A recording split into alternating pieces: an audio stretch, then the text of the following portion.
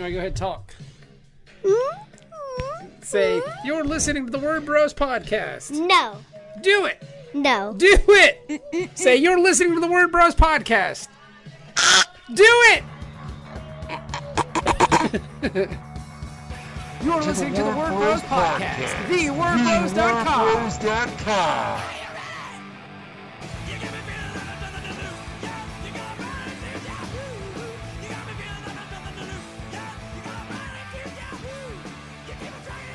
Welcome to another fantastic edition of Word Bros. I'm Kevin Cutt. I'm Bob France, and this week we are talking to television writer extraordinaire, comics savant. He knows a lot about comics. Like, just his comics knowledge is very powerful. It's vast. Yes. It's vast. He is basically the walking DC and Marvel encyclopedias rolled into one, and a very nice guy, Jordan Blum. Yes, Jordan Blum is he's the writer, co-writer of Minor Threats, which is out right now through Dark Horse Comics. So let's get right to Jordan.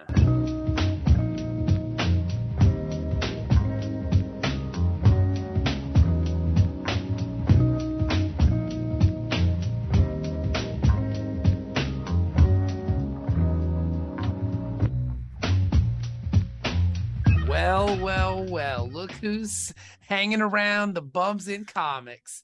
What's up, Jordan? Hey guys, thank you for having me back. Of course. You're always welcome back. Yeah, you're always welcome. You've got this big book out that you're promoting now with Dark Horse. You and your buddy Patton Oswalt are rocking and rolling, moving and strolling. Like, you are just, because the last time we spoke, you were talking about your MODOK series, right? That's the last time we spoke. Yeah, so I wrote that. And then I've done some more stuff for Marvel. I did a Spider-Bot series, finally something kids could read for their Infinity Comics. I saw that on Marvel Digital, man. That was cool. Yeah, it was fun. And it was a really good, like, all right, you got 3 pages to tell a story, better figure out how to do it. So it was a nice challenge to kind of tell these really tight, concise stories and then make something for all ages. And, it was like, well, can I use the Thing? And can I put the X-Men in there? Like, do whatever you want. So it was really cool. And then we went to Disney to the, like Adventures Park or whatever, part of the California Adventure. And it was really fun to ride the ride. And then my kids could be proud of me for once, and went into the the Thing after the gift shop, and you could buy the bots, and they're like, oh, my dad wrote these, and they're like, great, are you gonna buy this or not? All right, hey kid, there's a long line. Hit the bricks. Yeah, I don't even know what comics are, but you're gonna buy this, it's $50, but that was kind of fun to write those. And then this kind of came up, and we've been working with Dark Horse on it for a while, and we brought Scott in very early on to co-create it with us, and we make the MODOK Head Games team.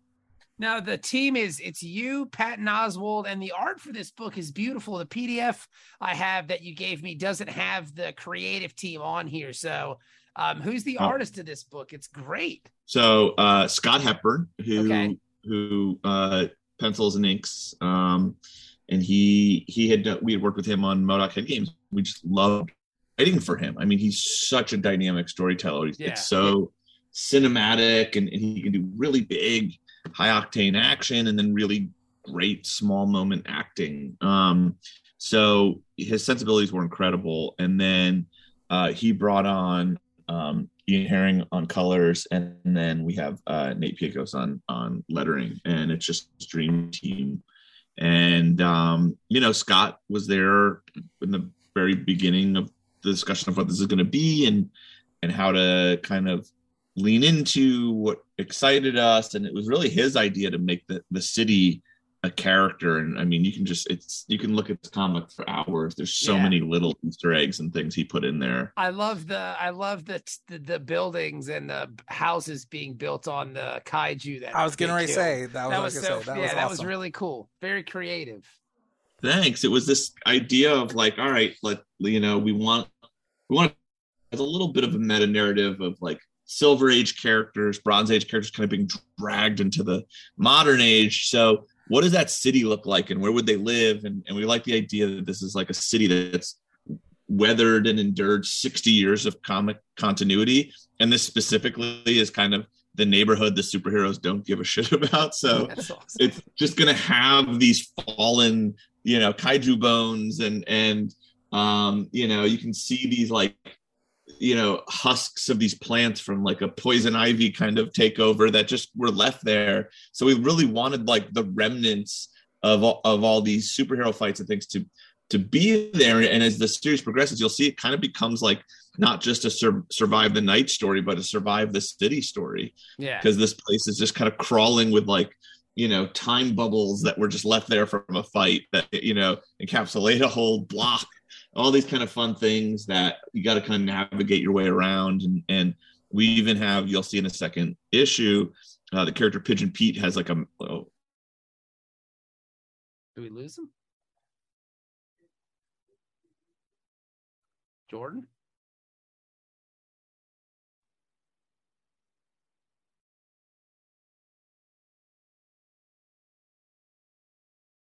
Make it a part of this where what is the reality of having supervillain fights for 60 years? Like no one's going to clean this up. Like life just continues in the city. So that was a huge part of that was Scott.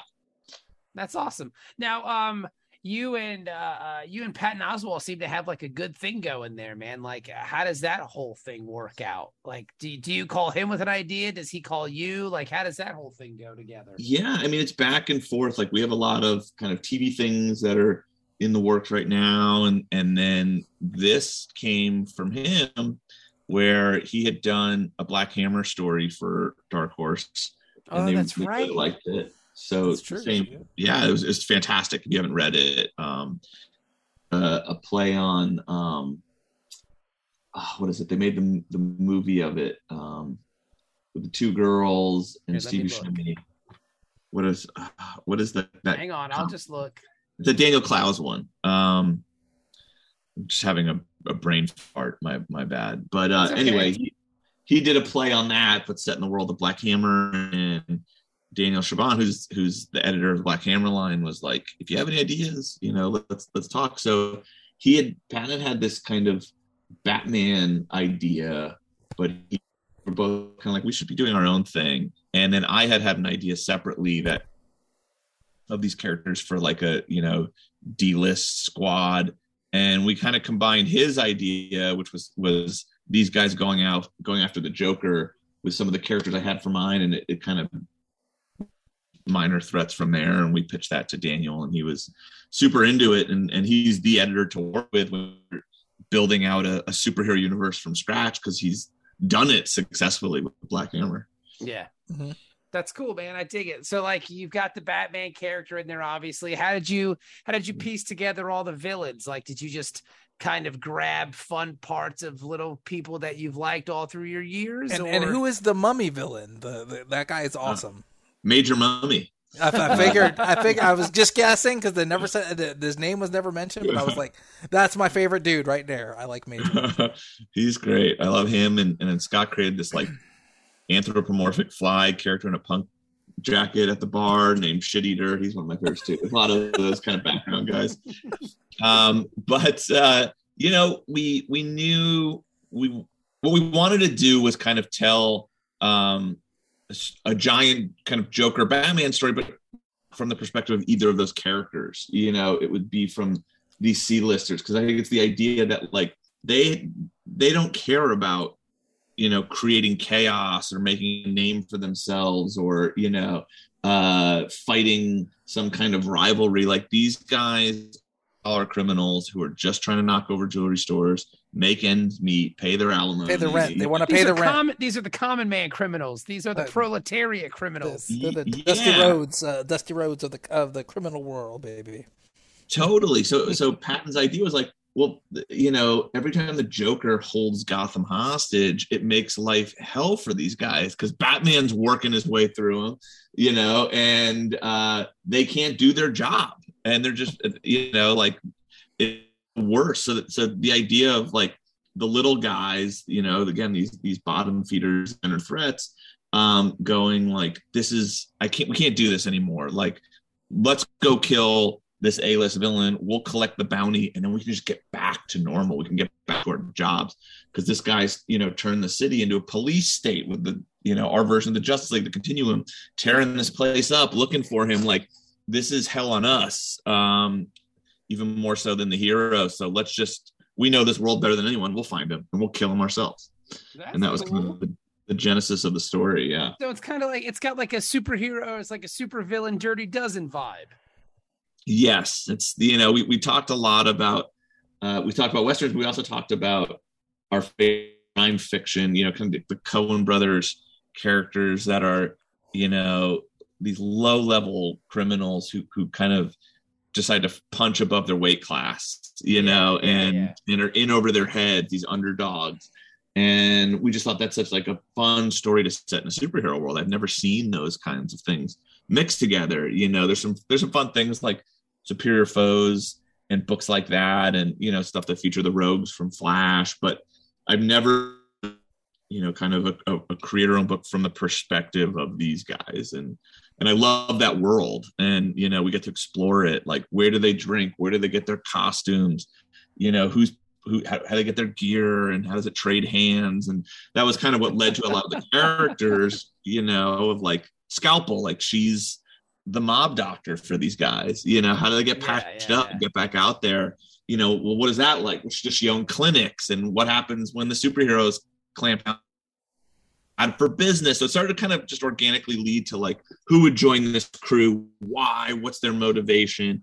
And the fun of the series, is a 4-issue series, is each switches kind of narration and perspective. So we'll get to learn more about the crew, who you kind of at least barely meet, you know, who side with Frankie, our main character, in the first issue. And you get to really the tragedy of their lives that led them into this position where it's like, look, the only way I can make money is if I put on the snake costume and go rob a jewelry store. Like, this is all I've got.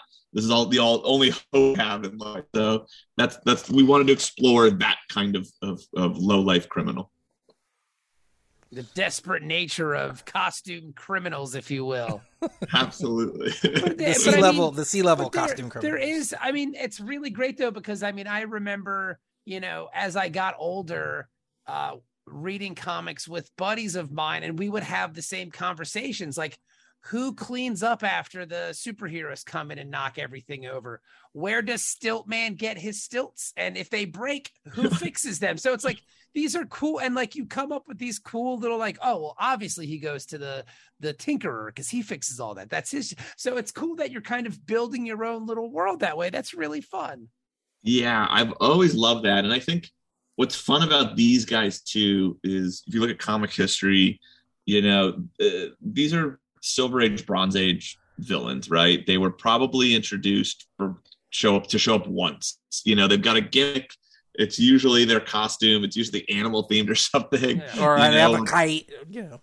A kite, exactly. Where it's like, I don't know, we got to fill a deadline, so it's Kite Man, Porcupine, it's whoever, you know. And that's most of the Bronze Age and Silver Age, and then the Modern Age comes, and all of a sudden, like, Joker shooting people, and you're like, what happened? You know, like, you used to just run around in porcupine costumes, and now, like, the idea of like, what happens to these guys when like Frank Miller and Alan Moore and everyone shows up, and it's like, and you know, how does this affect them? Where it's like, I thought we just put these costumes on, and now like this person is trying to like break, you know, Gordon and Batman. Like, what's happening? I thought we're just robbing banks here. And I kind of love that. These guys are professionals, you know, they're not in it to, you know, rewrite reality with the Infinity Gauntlet. They just want to make that scratch. They just want a slightly better place in the world than where they are now. And I think that's such a cool, relatable, street level point of view, especially when you have a much bigger story kind of happening. We talk about like basically death in the family is happening off screen, but we're not telling it like from their perspective. It's not about those guys. They can hash out their big epic fight. It's the little guys who have their own little mission. Yeah. No, totally. That's really fun. That's really fun. Now, when you were creating your own, obviously, what did you say his name was, like Shit Man or whatever? Or like Shit Eater. Shit Eater. So like now when you were rummaging through and trying to create your own, I mean, when you guys have names like Shit Eater, I imagine you didn't run into it, but I'm sure there are Golden Age and Bronze Age guys where it's like, oh crap, we can't do that because there is a Kite Man, or like, oh man, there is Bumblebee Fella or something like that. You know what I mean? So like, it was a little tricky, because there are some characters that are more as like archetypes. Like, like we have a character Brain Tease. It's like he's clearly Riddler who's kind of given into his own like tics and mental illness. Like he's lost, Yeah. So we wanted you to think of the Riddler. In that vein. But then, other characters like Frankie, like Playtime, it played more into who she was. We knew we wanted her to start off as a sidekick so that like her powers have this innocence to them. It's all toy-based things. Her mom was Toy Queen. It's very Silver Age.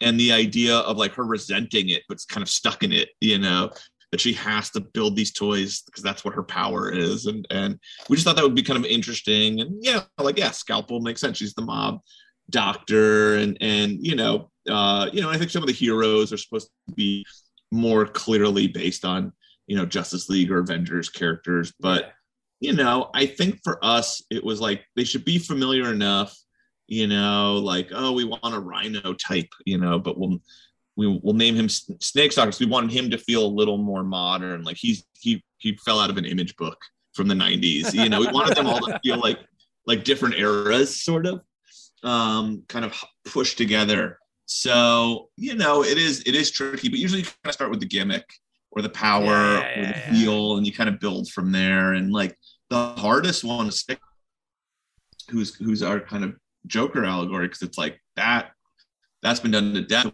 We just pictured the design, and how creepy that would be, and we kind of let Scott go from there. And then when like Mike Mignola delivered that cover of him, we're like, oh wow, this has become its own thing. It's really unique and terrifying. Now, did you guys? Oh, go ahead, Kev. I'm sorry. I was gonna say, like, now you guys have a bunch of covers from a bunch of spectacular people. Who'd you guys get covers from? Oh my God, it's a murder's row. So, Mignola was the first issue, which fucking amazing. I don't think any of us have believe it's real, even though I held it today in my hands. It's like, someone tricked him. How did this happen? And for Scott, that's his hero. So when we knew he was gonna do a cover, Scott's like, he's doing Stickman. That's my favorite design. That's we're not arguing about this. That's the character he's gonna draw. And we're like, okay, no problem. I think that's a great idea. One of my all-time favorite artists, Kevin McGuire, did a cover, so I ended up buying that from him down at Comic-Con, because I was like, I have to have this. Like, I'm such a Justice. Yeah. We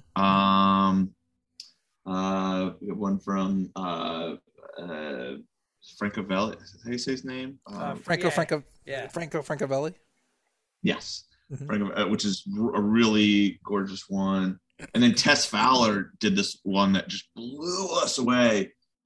It's a Frankie at the bar, and Patton bought it before I could even make an offer. That's the biggest fight between the two. He and I are such art lovers that we're like just constantly like, okay, I call that page, Scott. Don't let Patton take that, because you just want to own a piece of it. It's so gorgeous. So yeah, the covers are unbelievable. We're getting a chrome cover, which comes out next week for the first one, which is the 90s. Because I would buy all those War Machine and Cable. Oh yeah, covers. totally. So I was so excited about that. So it's been very cool. I hope I'm not missing anyone. Oh, there was another variant that came out today. That was our final order one. That was by oh my God, now I feel like the biggest asshole because I can't remember his name. It's okay. Don't worry about it. Who's doing Aquaman, that Black Label one? Aquaman, Andromeda. Yeah, I know what you're talking about. That book fucking rips, dude. Yeah, it does. Ramby's dope. That's why. Yeah, but the art's also good. Here, hang on. Let me Google. I can't remember the artist's name though. That's what I'm Googling it right now. Hang on. He's such a nice guy, and he's so awesome, and kind of reached out. Christian Ward. Christian Ward. I'm sorry, Christian, that I just had a mind blank. It's been a long day. I got it. For the record, I went to 4 comic shops today to go stop. Nice. Brain dead. Nice. Now let me ask. Can I ask you a question first? Because I know you're rattling off the. Did you guys go to Dark Horse with a list of people you wanted variants from, or Dark Horse is like, hey, these are who we can get you? It was based. They're just like, hey, name some people you love. Wow, like Mignola was theirs because we wouldn't have even dared. Yeah, obviously. Yeah. It was just like, here's a long list, and they're like, oh, this person's too busy. This person said yes, and each time we were blown away, and then it just got to a point though, we were ready for production and paid everyone, and I did a panel with Sienkiewicz at Comic-Con, and he's like, why didn't you ask me to do a cover? I'm like, we did. You were too busy. He's like, I don't remember that. You must talk to my. I want to do one. And I was like, can we get Sienkiewicz to do it now? And they're like, we already printed these. Like it's a little late. Jordan, but we're hoping obviously if we can do more of the Jordan, book. We can't get everyone you run into at Comic-Con a cover for this book, man. Dude, Sienkiewicz, Major Mummy, sold. I'm just saying. Oh my God, that's perfect. Let him do all the weird background characters. I'm just saying, Major Mummy, Sienkiewicz, sold. That's a great idea. All right, done. I mean, I would love to do some kind of tales of Twilight City anyway, so that we could tell some of these stories. There you go. Yeah, that would be dope. It just spins off itself. Yeah, I mean, we have an idea of the next 2 arcs if we're allowed to do them, but I would love to just keep building out such a fun place to tell stories. That's awesome. So, all right. So you got this thing. You're doing a 4-issue mini. Are you gonna? It sounds like you're already thinking of more stories in this world. Is that going to happen next? You think, or? Yeah, I mean, it's. I guess we have to wait and see how it does. But they just kind of came out of these discussions, and then obviously there's interest in developing it for TV and stuff like that. But we consciously said like we're happy to talk about that after we write the comic. Like, I really wanted to make sure this was like the most pure comic book thing in the world, and that there was no like, oh, this is some old pilot that we turned into a comic so that we can sell it again to make it a pilot, or because already we're TV movie guys coming into this world that is so sacred to me that I just didn't want to be those guys who we're just like, this is just a means to an end. It's like we just came to tell and make a great fucking comic. And if anything else comes out of it, awesome. But we're not discussing that until the comic's done because I don't even want that in my brain. Well, I think you can tell because you sent the PDF over, it reads like a comic. You can tell when somebody's writing a proof of concept storyboarded thing. Like this is an more slick. Yeah. It's more slick than and that's not saying that the book isn't great. Like it's made to be a comic. That's what you were doing. Yeah. And it's obvious by when you read it. Like this is not like a slick like let's think about the Hollywood production thing. How can we make sure that this can become a movie set? Oh, we put a giant kaiju in it. No, that's not what you do. Like that's going to cost a lot of money. So So it was a very, very pure writing and production of putting it together kind of thing that was just us going, what if this, what if that, let's reference this comic, let's reference that one. And I think it's, ultimately a love letter to why we show up every Wednesday, to this day. So you said you were at 4 signings this week. You went to 4 shops today?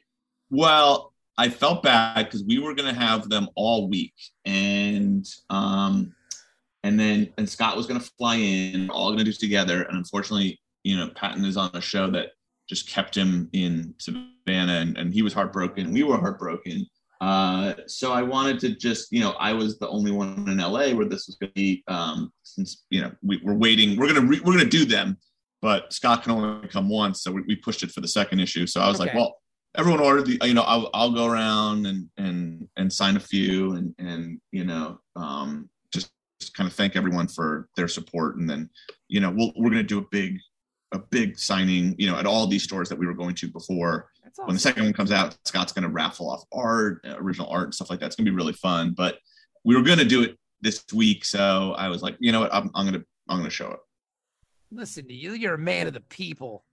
a man of the comics, people. Yeah. Well, I was like so worried they were going to get stuck with like all this inventory. They ordered enough for signings. Yeah. And they're like, no, it's returnable. I was like, oh, okay. I don't feel as guilty. I just don't want you guys taking any loss and supporting us. Yeah.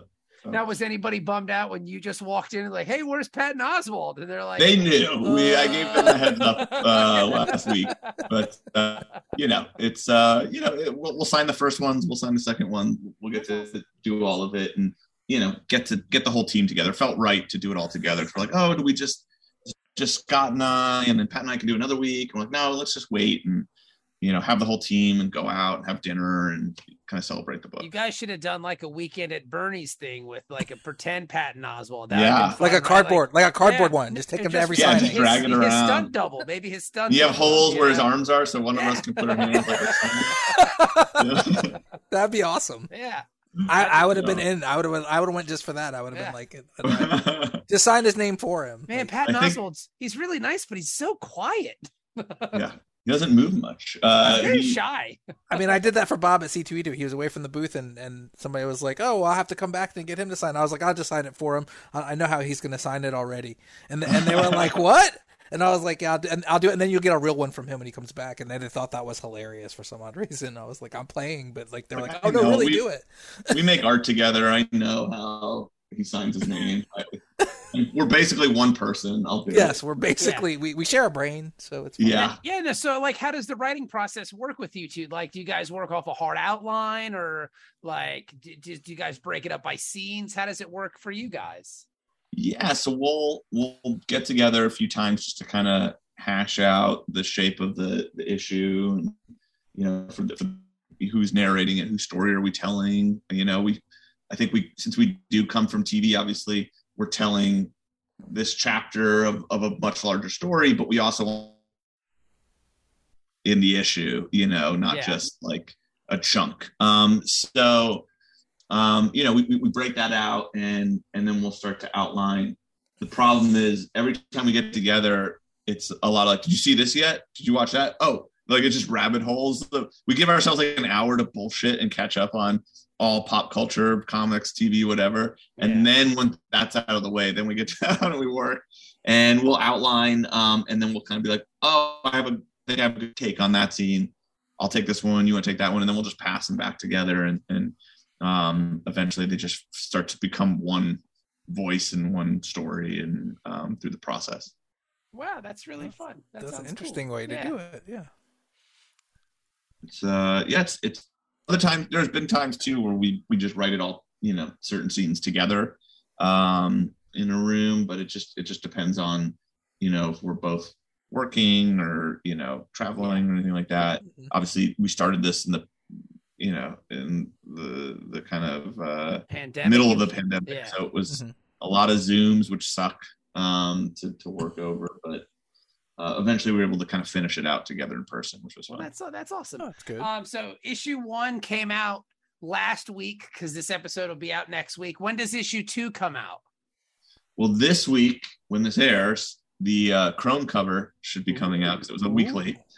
And issue 2 comes out. Come on, man! You gotta have this intro, Jordan. Let's go. I know. I told you I was so busy doing 1, but issue 2 is the 26th. All right. Of September. All right.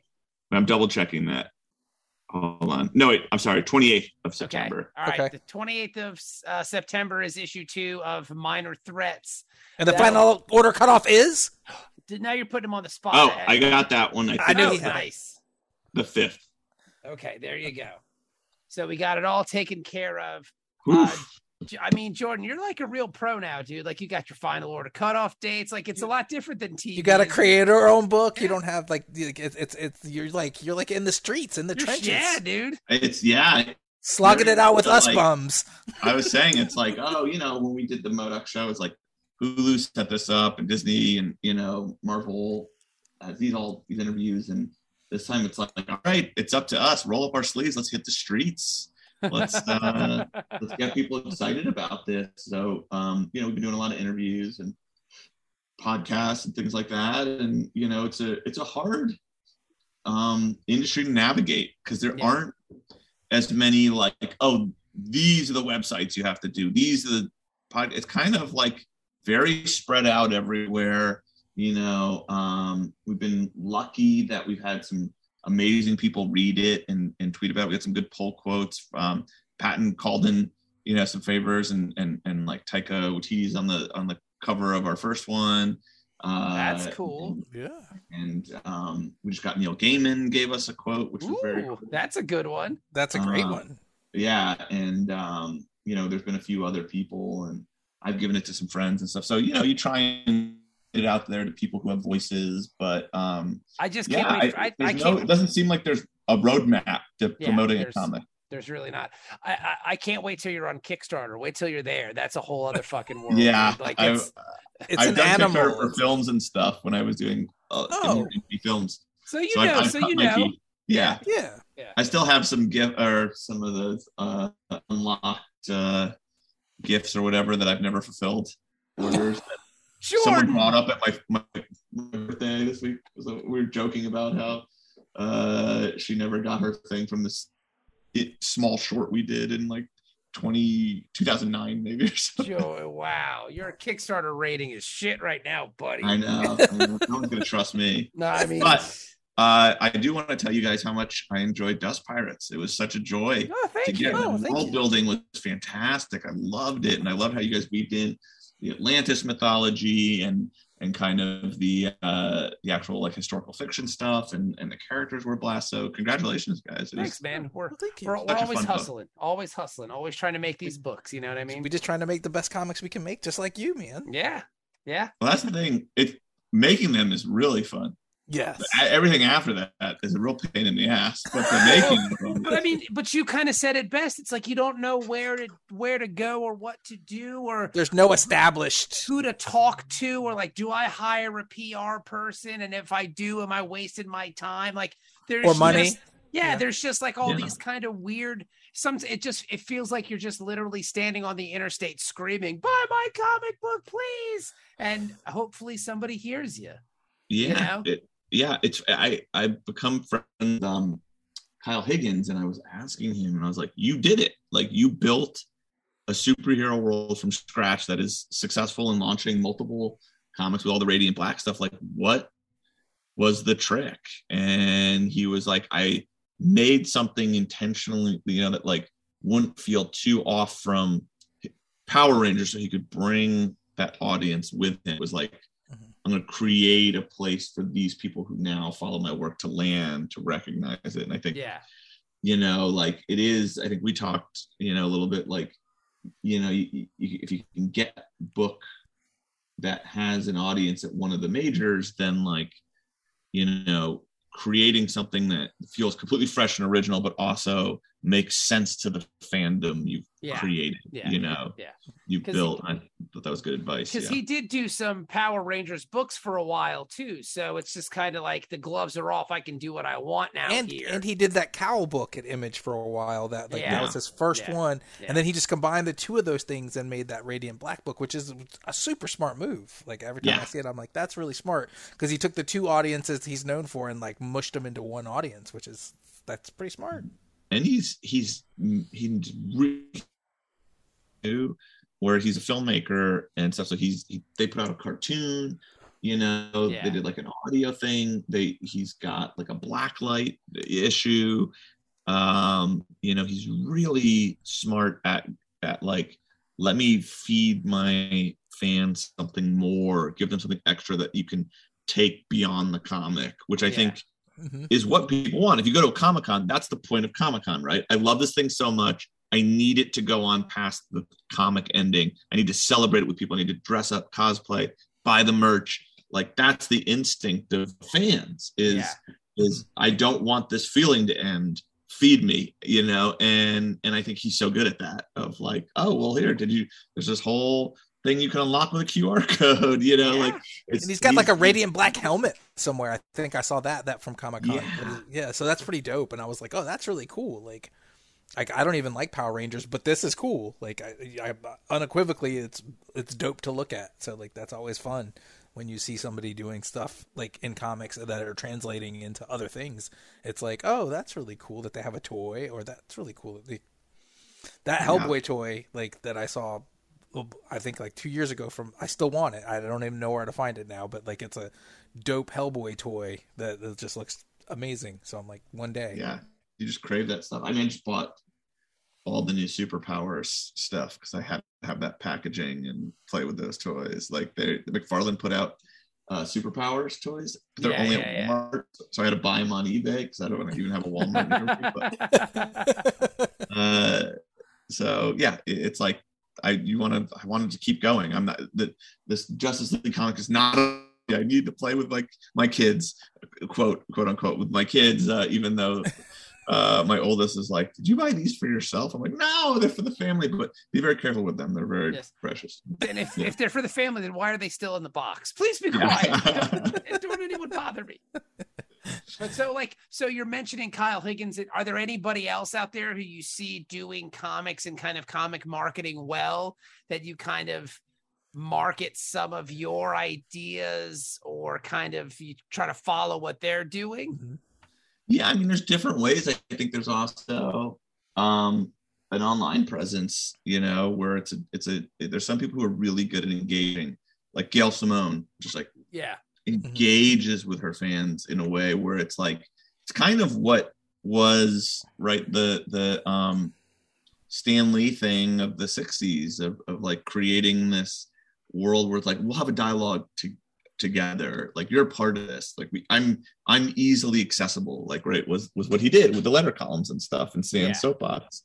So I think that is definitely a way, and she's like fantastic at that. She just has people, like, I think even I've talked to her, I'm like, I think we're friends, but I've only talked to her on Twitter. Like she's and that's when you're good at social media marketing, is when you go, we're friends, and that person couldn't pick you out of a fucking lineup, but you go, but in your head you're like, we're friends, I know we are, Yeah, absolutely. But I'm trying to think of like, I don't know her. Stephanie Phillips, right, just launched that. I love Stephanie. I tried to meet her at Heroes just because I wanted to just tell her, like, hey, you're fucking great, man. The shit you put up with on a daily basis, and you just keep going and you keep writing these books and fuck them all. Like, I love her attitude about all this stuff, man. Like, she's a fantastic writer. She's had to deal with a ton of bullshit. So much bullshit. You see, like that Grim, is it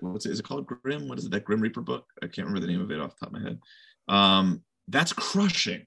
Yeah. And it kind of felt like it came out of nowhere. And it's like going back to 4 or 5%. So it's like, and I read it, it's fantastic, but it was like, how did you get this to break through? Like, obviously the quality of the writing is there, but I would love to just pick these people's brains and be like, how did you, because lots of great stuff never makes it through the noise. It's a crowded shelf, every Wednesday. I was so grateful today when I walked and I was like, oh, thank God I'm only buying like 7 books today. So maybe like I went home with like 15 or 12 and I'm like, oh, we have a shot.